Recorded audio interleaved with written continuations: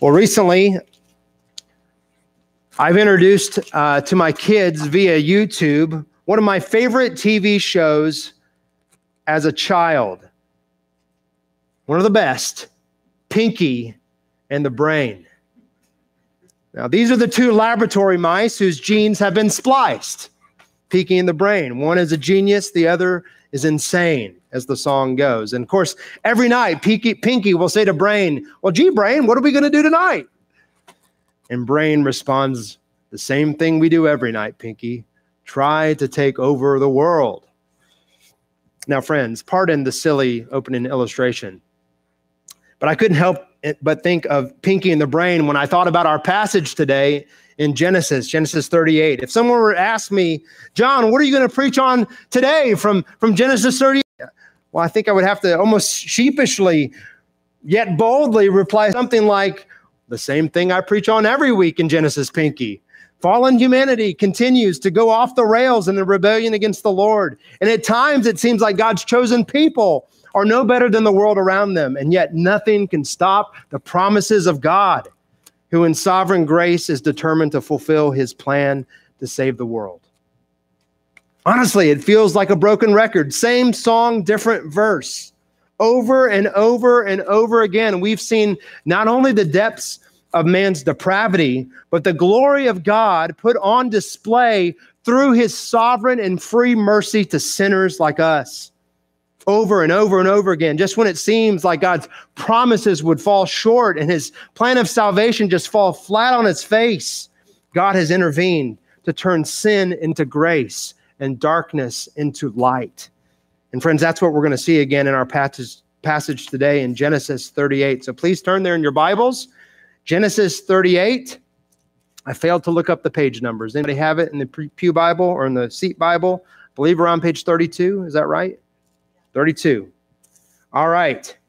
Friends, remember, we're on the home stretch of Genesis, the final section of this epic story, this epic book of origins of the world and God's plan to rescue fallen humanity from our cosmic treason against him.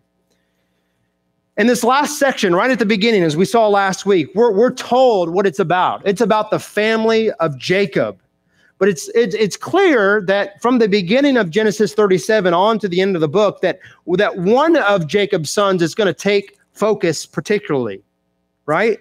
And that's Joseph, the second youngest son, the son of his beloved Rachel, who passed away, as we saw earlier, just a few years earlier.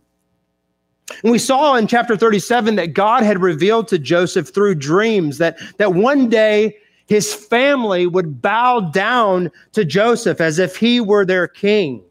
And of course, that fueled the hatred of Joseph's brothers against him. Until one day they decided to kill Joseph. They threw him into a pit and they were going to leave him to die until Judah persuaded the other brothers to sell him as a slave to a caravan that just happened at that time to be passing through on its way to Egypt. And chapter 37 kind of ended on a cliffhanger, didn't it?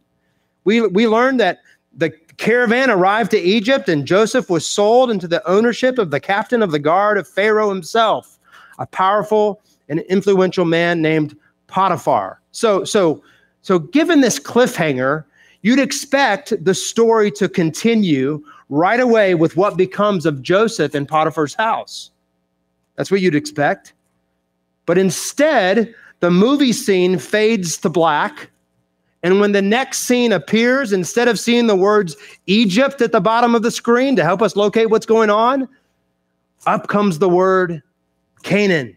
We're back in the promised land. Moses, our narrator, pushes pause on the development of the Joseph story to help us understand what's going on back in Canaan with Joseph's family. And he decides to focus on one particular brother, Judah, the son of Leah, Jacob's fourth-born son. Now, just like we saw back in chapter 34, chapter 38 is full of these sordid details. But before we get into the story, let's think a little bit more about the storyline of Genesis to help frame this passage for us and help us understand it. For most of the book of Genesis, friends, it's been very clear who are the recipients of God's promises, who carry the saving promises on. So right at the beginning, Genesis 12, God called and he made a covenant with whom? Abraham, right? He called him to be a light to the nation, so to speak. And he promised three things to Abraham: offspring, land, and blessing. And that one day, Abraham's offspring would bless the world. And we know that's fulfilled in Jesus Christ. And then the promise continues through Abraham's son, Isaac, and then was handed down to Isaac's son, Jacob. But now that Jacob has 12 sons, it's really not entirely clear who will carry on the promise, is it? You might think it would be Reuben. Reuben's the firstborn. But remember, Reuben, according to chapter 35, disqualified himself from that honor by his sexual immorality with Bilhah, one of his dad's wives. Well, then surely the promises would continue to the next two sons, one of the next two, Simeon and Levi.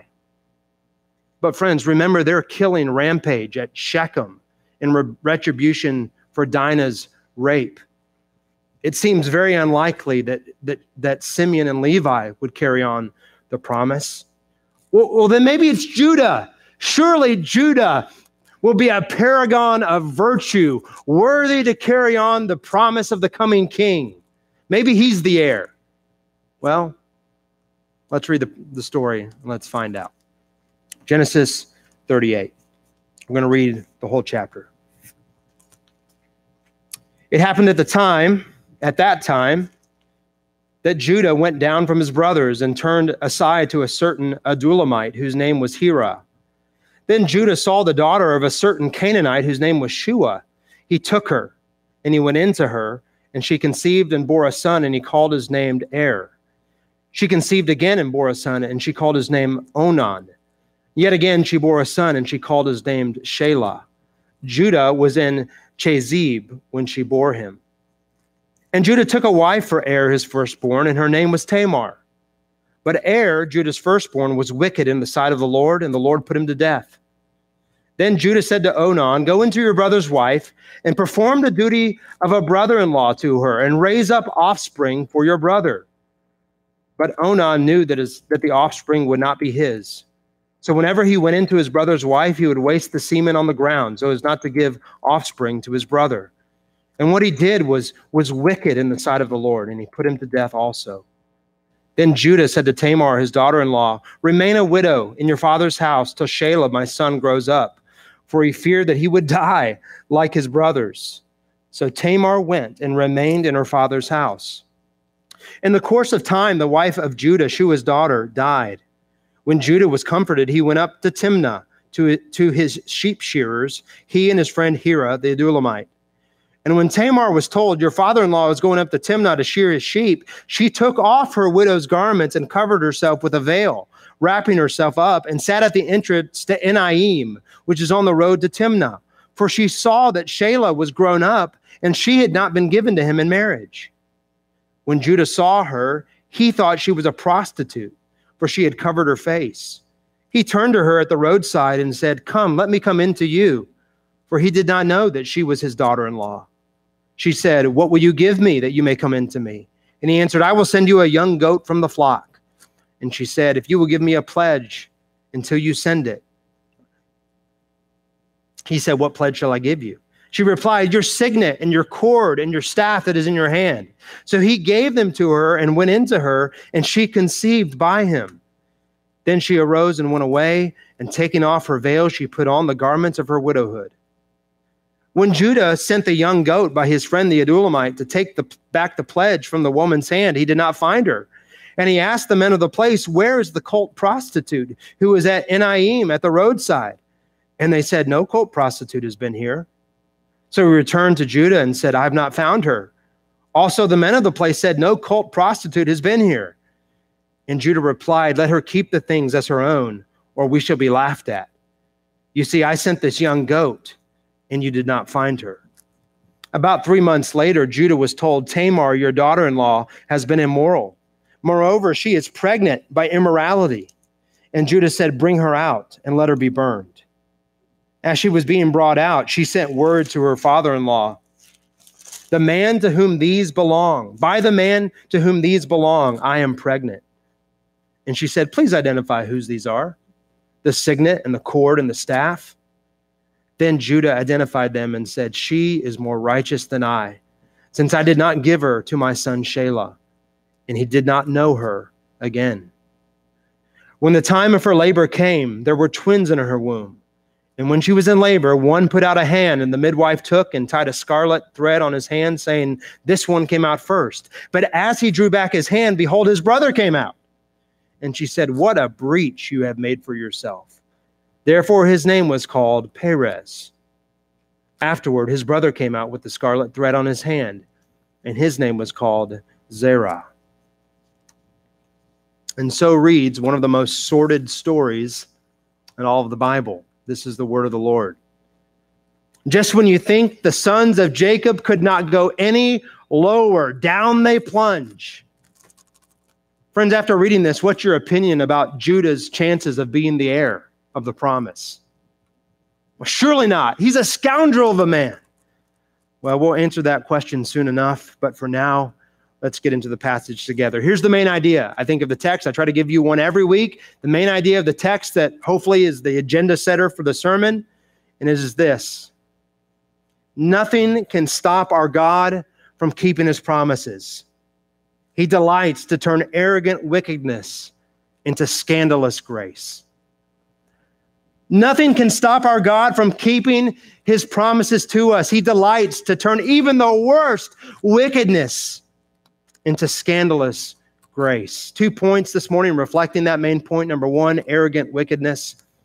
Number two, scandalous grace. Friends, this tawdry, seedy account in the life of Judah should cause us to marvel once again at God's grace together. Don't shut off your brain and your heart this morning because this account seems so out there, right? Listen to how one commentator, Liam Goliger, described this story in the Bible. He said this, when we read it today, we find a world very different from ours in terms of technology and sociology, but it is not different from ours in terms of morality and relationships. Yeah, friends, we may live in a world where these marriage customs that we read about seem weird, or the sheep shearing parties, or temple prostitutes, or signets, or staffs, and all the rest seem very foreign to us. The forms have changed, but friends, the elements have not. We do live in a world full of this very type of arrogance and selfishness and lust and greed and disregard for the vulnerable. This is still a Genesis 3 world. It's true of the world today. If we're honest, it's true of our own hearts as we struggle with the very same types of sin that we see here in Genesis 38. Friends, what becomes clear is that Judah's only hope, your only hope, my only hope, is the grace and mercy of our God. And that's what Genesis 38, believe it or not, puts on display. The unmerited grace of God to rebels like us. So let's get into it. Number one, arrogant wickedness. Verse 1 says that soon after Joseph's brothers sold him into slavery, Judah, quote, went down from his brothers. Now, notice just above this in chapter 37, verse 35, Jacob said that he would go down to Sheol, mourning Joseph, whom he thought to be dead. And then a chapter forward over in 39, verse 1, Joseph had been, quote, brought down to Egypt. So you see how Moses uses that term, go down, same phrase, to be comparing and contrasting Jacob and Judah and Joseph. Now, clearly, Joseph had been brought down to Egypt against his will, but Judah, on the other hand, chose willfully to go down geographically from his family. And I think it's obvious what Moses is doing as the narrator. He's saying that this downward, southward change of location was matched by a downward trend in Judah's morality. He's on the slippery slope to wickedness. Now, the text doesn't tell us why Judah left home, but I can't help but speculate a little bit with a bit of a sanctified imagination, right? I think it's possible that Judah's conscience could not stand watching his father Jacob grieve the loss of Joseph. I think it's possible, knowing that Judah, was complicit in that evil. But for whatever reason, Judah took off, and he left the family of promise, and he turned aside into a house of a Canaanite. Judah, friends, is making himself home in Canaan. Verse 2 tells us that Judah saw the daughter of a Canaanite woman named Shua, and he noticed the words again. He took her, he saw her, he took her, and he went into her. He saw and he took. Friends, that sounds familiar, doesn't it? It's as old as the Garden of Eden. They saw, they took. Judah was captivated by the lust of his eyes. He seized what he desired, no matter that she was a Canaanite. And in taking a Canaanite wife, Judah proved that he had no regard for the promises of God. In fact, by turning his back on his family, he turned his back on God's promises, didn't he? These promises of land, seed, and blessing. He sought those very things among the people of the land that God had promised to curse. So at this point, we would say that Judah was on the Esau track of life. That's where Judah is going. He belittled God's promises and he intermarried with the Canaanites. Now, over the next few years, Judah and his wife, as we saw, have had several children, Onan, and Shelah. And when was of a marrying age, Judah arranged for him to marry a woman named Tamar, presumably also a Canaanite. And all this seems well and good. It almost seems like God is blessing Judah, right? He's got a big family. Things seem to be going well until verse 7. It's abrupt and shocking. But Judah's firstborn, was wicked in the sight of the Lord, and the Lord put him to death. Friends, we're not told what did, but this must have been a vile man, because this is the first time in all of Genesis that it's recorded that the Lord put a man to death. Oh, sure, he's put to death groups of people. We know about the flood. We know about Sodom and Gomorrah, but never recorded a single individual until the son of Judah. It's a sobering reminder that the wages for sin is death. This is the just recompense of human evil, the wrath of God. Sin, friends, isn't fundamentally an offense against others. Fundamentally, sin is treason against the high King of heaven, who is incomparably good and holy and just. In verse 8, Judah instructs Onan, his secondborn, to have sexual relations with Tamar in order to perform the duty of the brother-in-law to her and to raise up offspring for your brother. Whoa, what is going on here? Well, Judah's instinct at this point, believe it or not, is right. To us, this seems bizarre, right? But it was a practice not only common in the ancient Near East and many different cultures, but this practice was codified in the law of God in Deuteronomy chapter 25.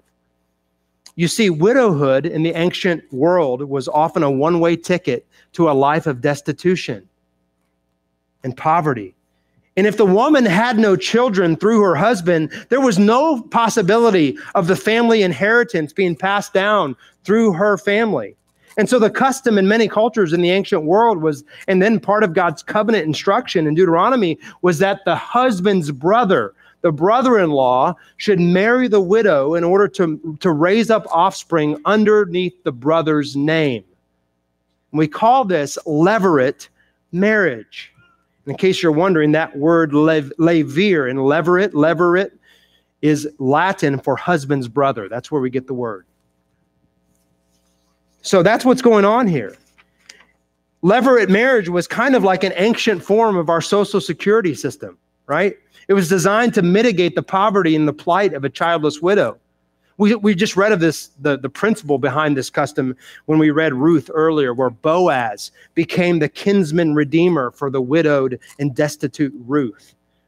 And so Judah instructed Onan, Tamar's levir, her brother-in-law, to go into Tamar and to fulfill his duty. And verse 9 tips us off to what Onan was thinking and why he did what he did. The scripture says, Onan knew that the offspring would not be his. In other words, the graphic description that follows is about who has the birthright. As long as Tamar remained childless, Onan thinks, and the deceased heir has no heir, the birthright was whose? It was Onan's. he would receive the inheritance, or his son if he had one. And so rather than fulfill his duty to Tamar in sacrificial love, Onan played the part on the outside, but secretly hijacked the situation for his own selfish purposes. Each time he went into Tamar, Onan practiced natural contraception so that Tamar might not conceive and so that he remained the heir. He thought no one would know. What he was doing was in secret, obviously. Tamar clearly too ashamed to tell. And so Onan used her for his selfish gain. And then verse 10 gives us this great commentary, and what he did was wicked in the sight of the Lord, and he put him to death also. Friend, what a reminder again. Onan thought his wickedness was in the dark, but it was in the light of God's sight. The Lord saw, and he always does. Well, Judah's sons are 2 for 2, aren't they, in falling under God's wrath? Now, on a side note, I just want to mention this. On a side note, perhaps you've heard some Christians use the story of Onan as a reason for why contraception is biblically wrong. And friends, I just want to say clearly the issue here is not contraception. It's the wicked heart of Onan that selfishly refused to perform his duty and to give his brother an heir. Okay? And like his father Judah, Onan likewise showed no regard for the promises of God. He had no interest in producing offspring, even for his sister-in-law, by which God's promises might continue. And so that's why the Lord judged him. Now, all of that sordid info is important context for what Judah did next. Look at verse 11. Then Judah said to Tamar, his daughter-in-law, "Remain a widow in your father's house till Shelah, my son, grows up." Why? For he feared that Shelah would die like his brothers. In other words, Judah is so spiritually dull that he superstitiously thought that Tamar was the problem, right? Man, she must be a witch of some kind. She's jinxing my sons.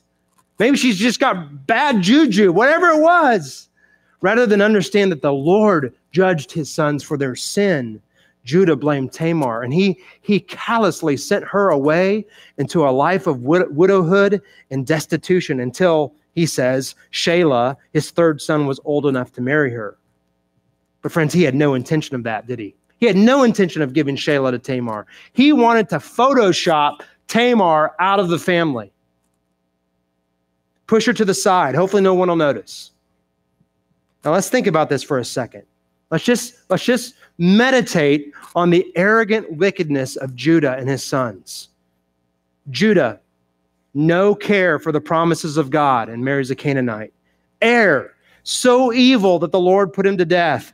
Onan, so selfish and promise despising that the Lord put him to death too. And in return, Judah was so calloused toward his daughter-in-law that he consigned her to a life of widowhood and destitution by refusing to give her Shelah under the levirate custom of the day. Friends, where in the world are the godly men in this story? You can't find any. There are none. They're all wicked. Every last one of them is living like the Canaanites. And the fallout, unfortunately, is seen in the life of Tamar. Friends, when men don't have integrity, when we selfishly pursue our own agendas, it's often the women in our lives who suffer. It's a lesson for us as husbands and dads and brothers to our sisters here in the church. When our selfishness spreads like gangrene to infect the lives of others around us, don't be surprised if it's the women in our lives who bear the brunt of our sin first. Some note of warning for us. But friends, we want to turn quickly from seeing this arrogant wickedness to seeing God's scandalous grace. So let's look at the rest of the chapter. The stage is now set, right? We understand the context for Tamar's action. She is desperate. And might I say that she is extremely loyal. She's a Canaanite.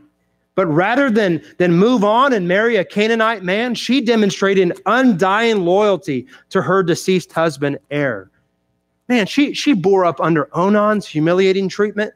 She dutifully waited for Shelah to be given to her, as Judah had promised. I mean, she is showing remarkable loyalty. Verse 14 says that eventually Tamar came to realize that, Judah, he's got no intention of giving Shelah to me under the levirate custom. So she's destitute and she's desperate.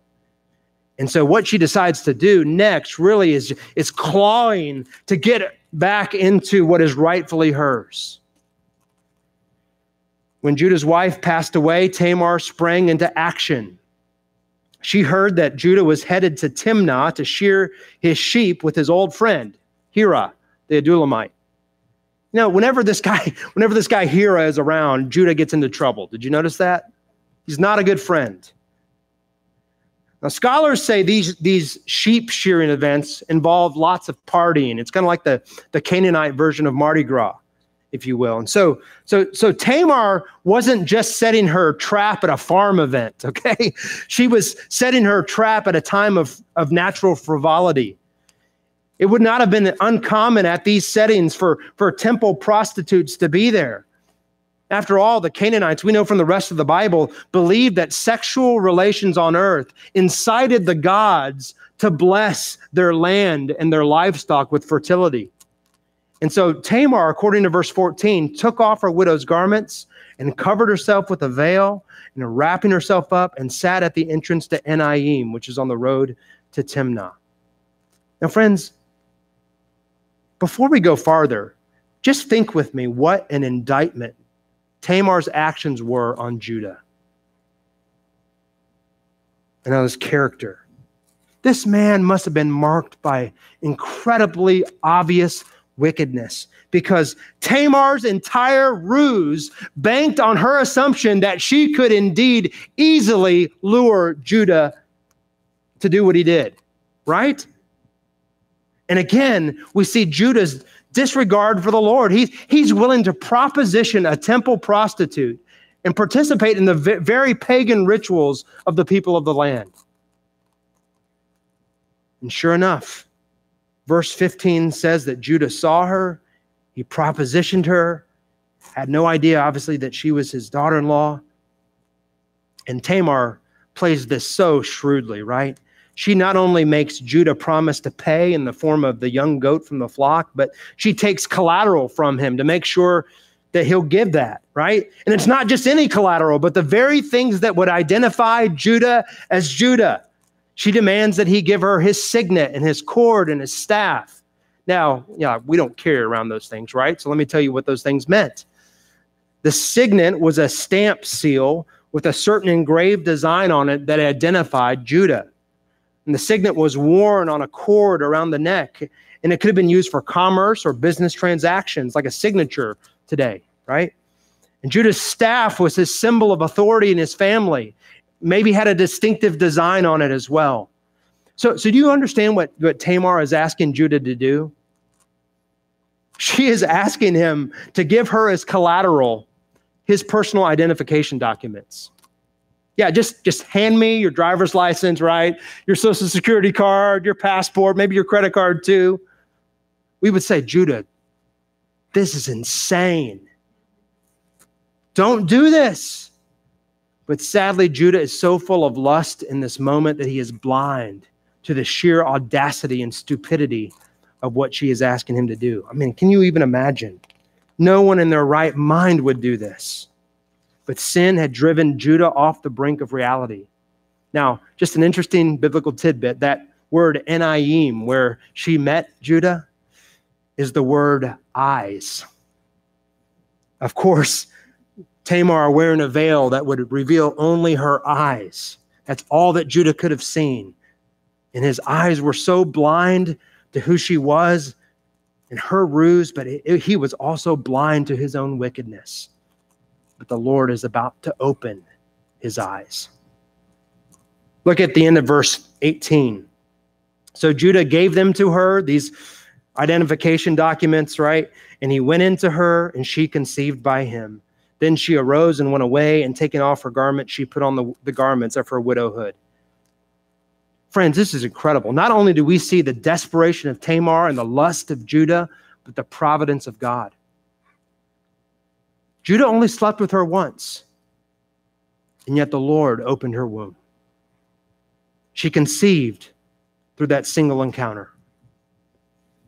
In verse 20 to 23, Judah circled back to pay her, and of course, she's nowhere to be found. Verse 23 starts to show how Judah's sin was starting to come back at him, right? He knew that if he really tried to investigate who had his items, right, he was going to have to admit, number one, that he slept with a prostitute, and he would probably have to submit to a public inquiry of some sort about, what these documents or what these identification items looked like. So here in this moment, Judah again reveals his true colors. He's not remorseful or repentant. He's just protective of his reputation. He doesn't care about what the Lord thinks of him or his sin, but what other people might think of him. 3 months went by. We're almost done. 3 months went by, and of course, Tamar's pregnancy starts showing. Word gets back to Judah that Tamar, your daughter-in-law, she's pregnant by immorality. So by remaining a widow in her parents' house, she would have abstained naturally from sexual activity. So the assumption is that, she must have gotten pregnant by extramarital means. And look at Judah's reaction in verse 24. Bring her out and let her be burned. Are you kidding me? Do you see this hypocrisy? I mean, it's like plain as day, right? Here's a guy who was willing to shamelessly use a temple prostitute who then was prepared to burn a woman who supposedly acted in the same way. He's a deeply immoral man, ready to condemn the immoral. Friends, this is what happens in a heart that refuses to deal with sin honestly and just begins to focus on the sins of others. You tolerate your own lust, for instance. You tolerate your own pride and your own gossip and slander, but you'll jump all over someone else when you see that behavior in them. It's the height of self-righteousness, isn't it? Friends, don't be surprised that when your pride that protects your own sin hypocritically condemns the sins of others. This is what pride does. And this is what Judah did. He's elevating himself while denigrating his daughter-in-law. He's willing to have her killed without any explanation, no hearing, just kill her. But next, we see Tamar's mic drop moment. At the last possible time, as she's being brought out to be burned, she presents Judah with these identification items and says, by the man to whom these belong, I am pregnant. Please identify who these are, the signet and the cord and the staff. I mean, can you imagine this? All the chatter just stops. Hear a pin drop. And then Judah, obviously publicly exposed for who he was and what he had done, identified him. Yep, these are mine. But then, remarkably, he goes a step farther. He not only owned the items, he owned his sin. And not just his sin of immorality, his sin of withholding Shelah from Tamar. Verse 26 says that he identified them and said, she is more righteous than I, since I did not give her to my son Shelah. He repents of his callousness, not just his immorality, and he did not know her again. Friends, this is remarkable.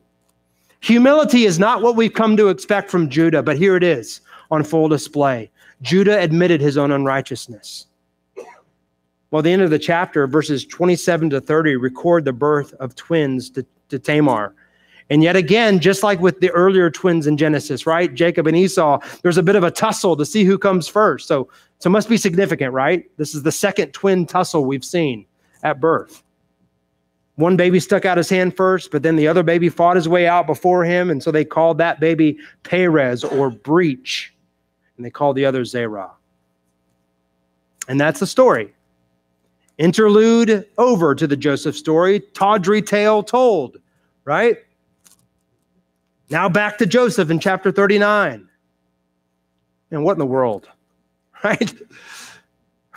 Why is this story important enough that it interrupts the flow of what happened in Joseph's life? And what are we supposed to take away? Well, first, I think Moses is obviously, friends, contrasting for us the wickedness of Judah and the righteousness of Joseph. That's one reason. Judah pursued immorality, and we're going to see next week that Joseph over and over again withstood multiple temptations toward adultery with his master's wife. And so there's this clear contrast between the character of these brothers. And so because of that, I do think we're meant to look at Judah's story and his life and be warned. You may think that your little choices are no big deal, friend. But every sinful choice we make has a corroding effect on our soul. And they lead us down a road many times that we had no intention of going down. The hidden lust, the financial impropriety, the worldly ambitions, and so on, always takes us further than we wanted to go. It makes us give more than we intended to give. Judah started with a simple choice of turning his back on God's promises. And then one compromise after the other, after the other, after the other, opened the dam for a flood of wickedness in his life that had devastating consequences for his family, for Tamar, for himself. And if God had not intervened, friend, I believe that Judah would have fallen under God's judgment, just like his sons. So there's this contrast that we're meant to see.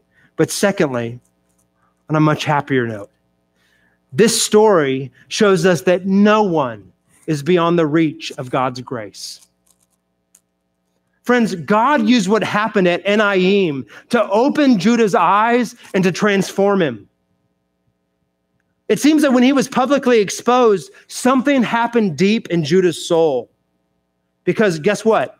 When we see Judah for the rest of the story, it's always in a good light. I love it. In chapter 43, he pledges to his dad, Jacob, his protection of Benjamin, the youngest son, on the trip to Egypt.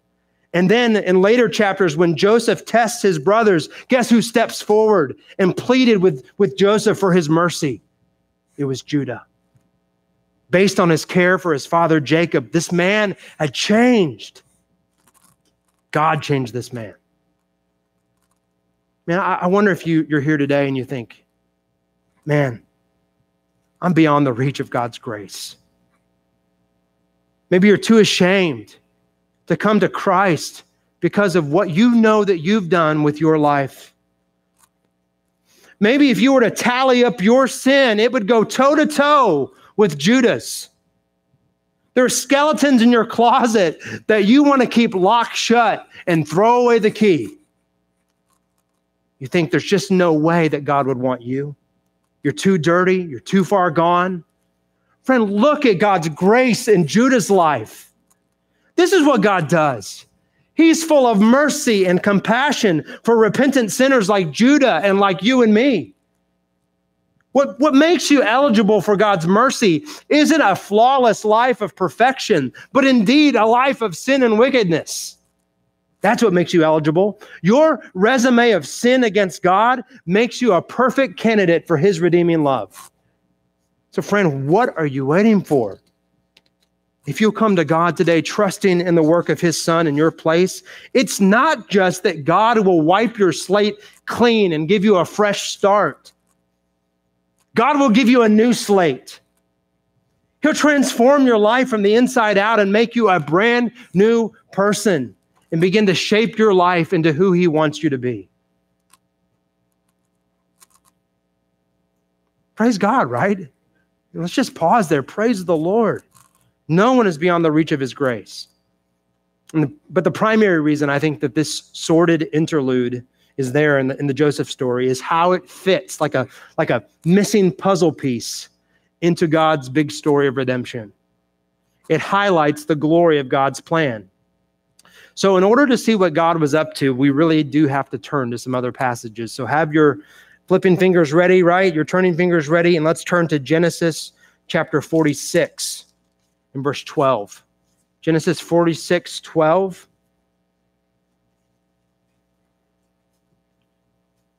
Here's the list of the sons of Judah: Er, Onan, Shelah, Perez, and Zerah. Parentheses, but Er and Onan died in the land of Canaan. And the sons of Perez were Hezron and Hamul. Okay, so from Genesis 46, who is carrying on Judah's line? It's Perez, right? It's not Zerah. Perez is the son who will carry on Judah's line. Perez's sons are mentioned, not Zerah's. Okay? So we're learning that Perez is important. Now flip over even more to Genesis 49. Genesis 49. And look at verse 8. Okay, Jacob here is at the end of his life. The patriarch is at the end of his life, and he is prophetically pronouncing blessing over his sons.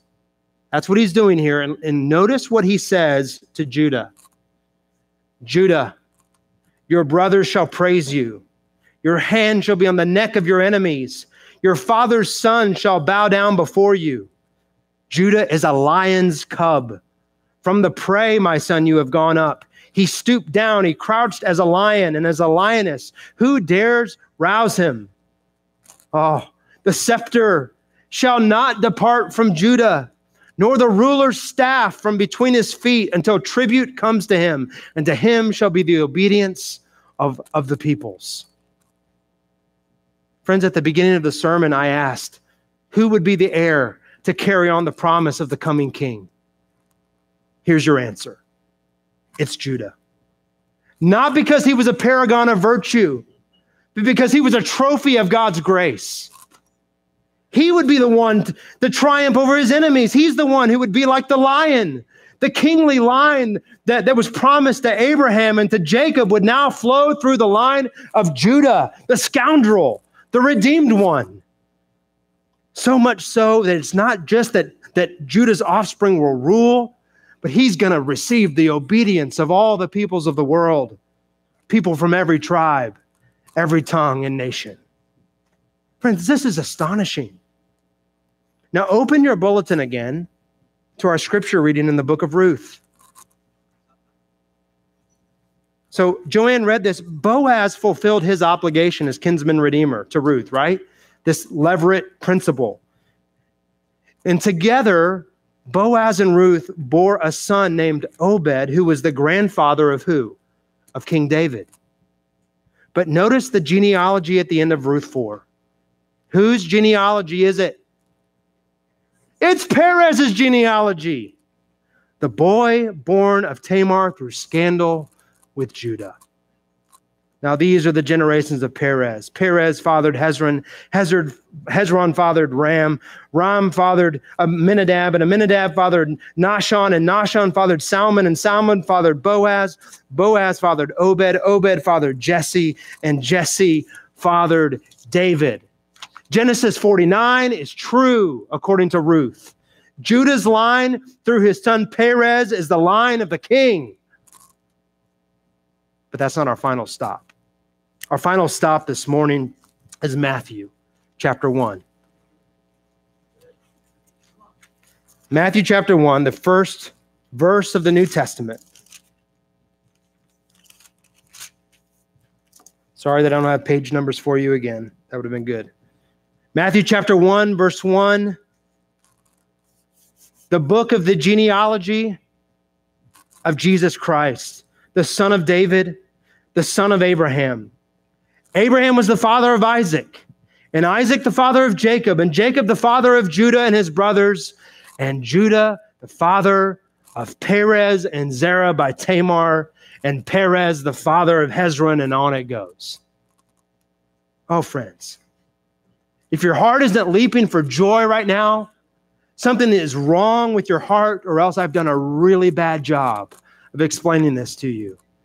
Because not only was Perez the son of scandal, the ancestor of the great King David, he was the ancestor of the King of Kings and the Lord of Lords. Here's Judah in sin, trading in his staff to Tamar in a night of humiliation and shame. But God turned that act around and in scandalous grace so that the scepter, this staff of ruling, would not depart from his line.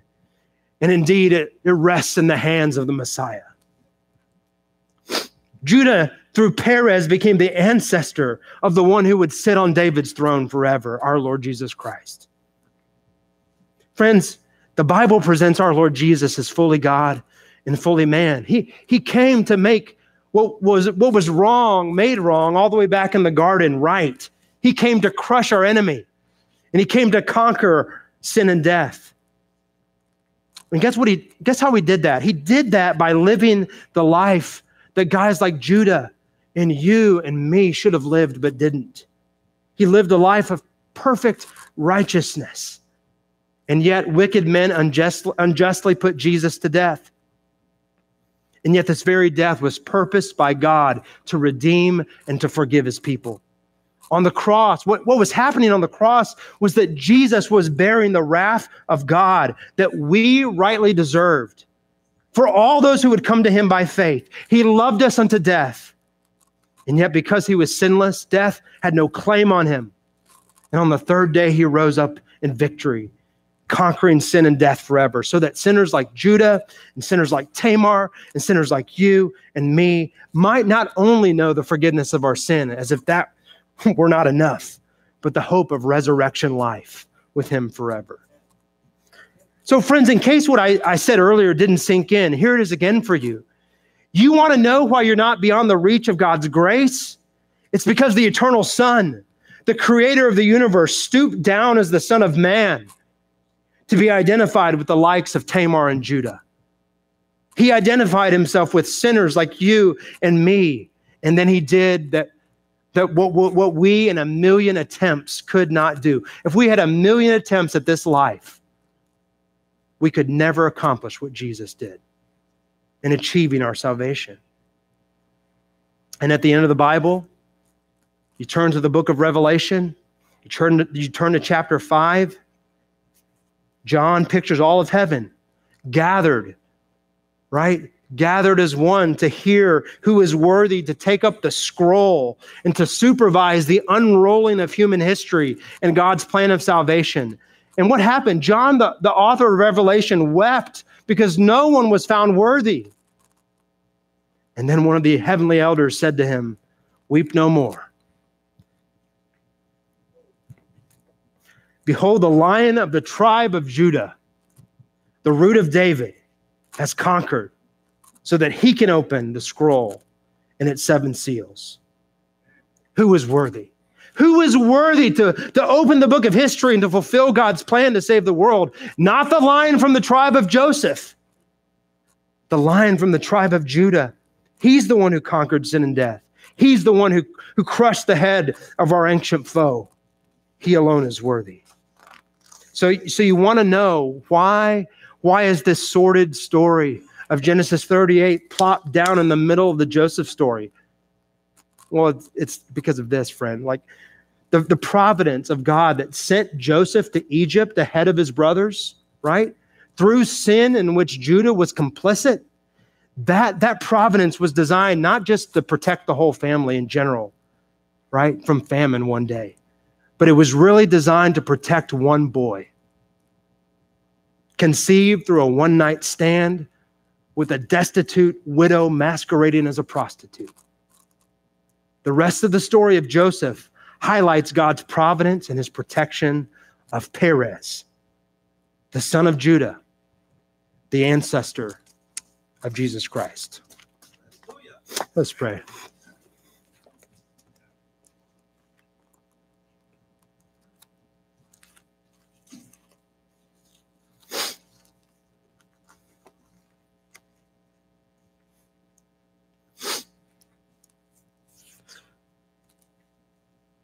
Our King and our God, we bow before you this morning, and we worship you for this type of meticulous sovereignty, this type of gracious intervention in Judah's life, this type of gracious intervention in our lives when we were running far from you, in the direct opposite direction of you. You rescued us. You intervened. And even as we're going to sing now, oh great God, you made our hearts alive that were dead, that had no taste for heaven's joys, and you placed them there. And you granted us eyes to see and a desire to follow Jesus. And so we just simply glorify you this morning. And even as we come to the Lord's table here in a bit, we simply praise you for this type of amazing mercy to us, to we sinners, totally undeserving of that type of love. And we praise you, Lord Jesus, our King, the great descendant of Perez and of Judah. We praise you for what you have done for us through your death, your resurrection, your ascension, and one day your return. We praise you in Jesus' name. Amen.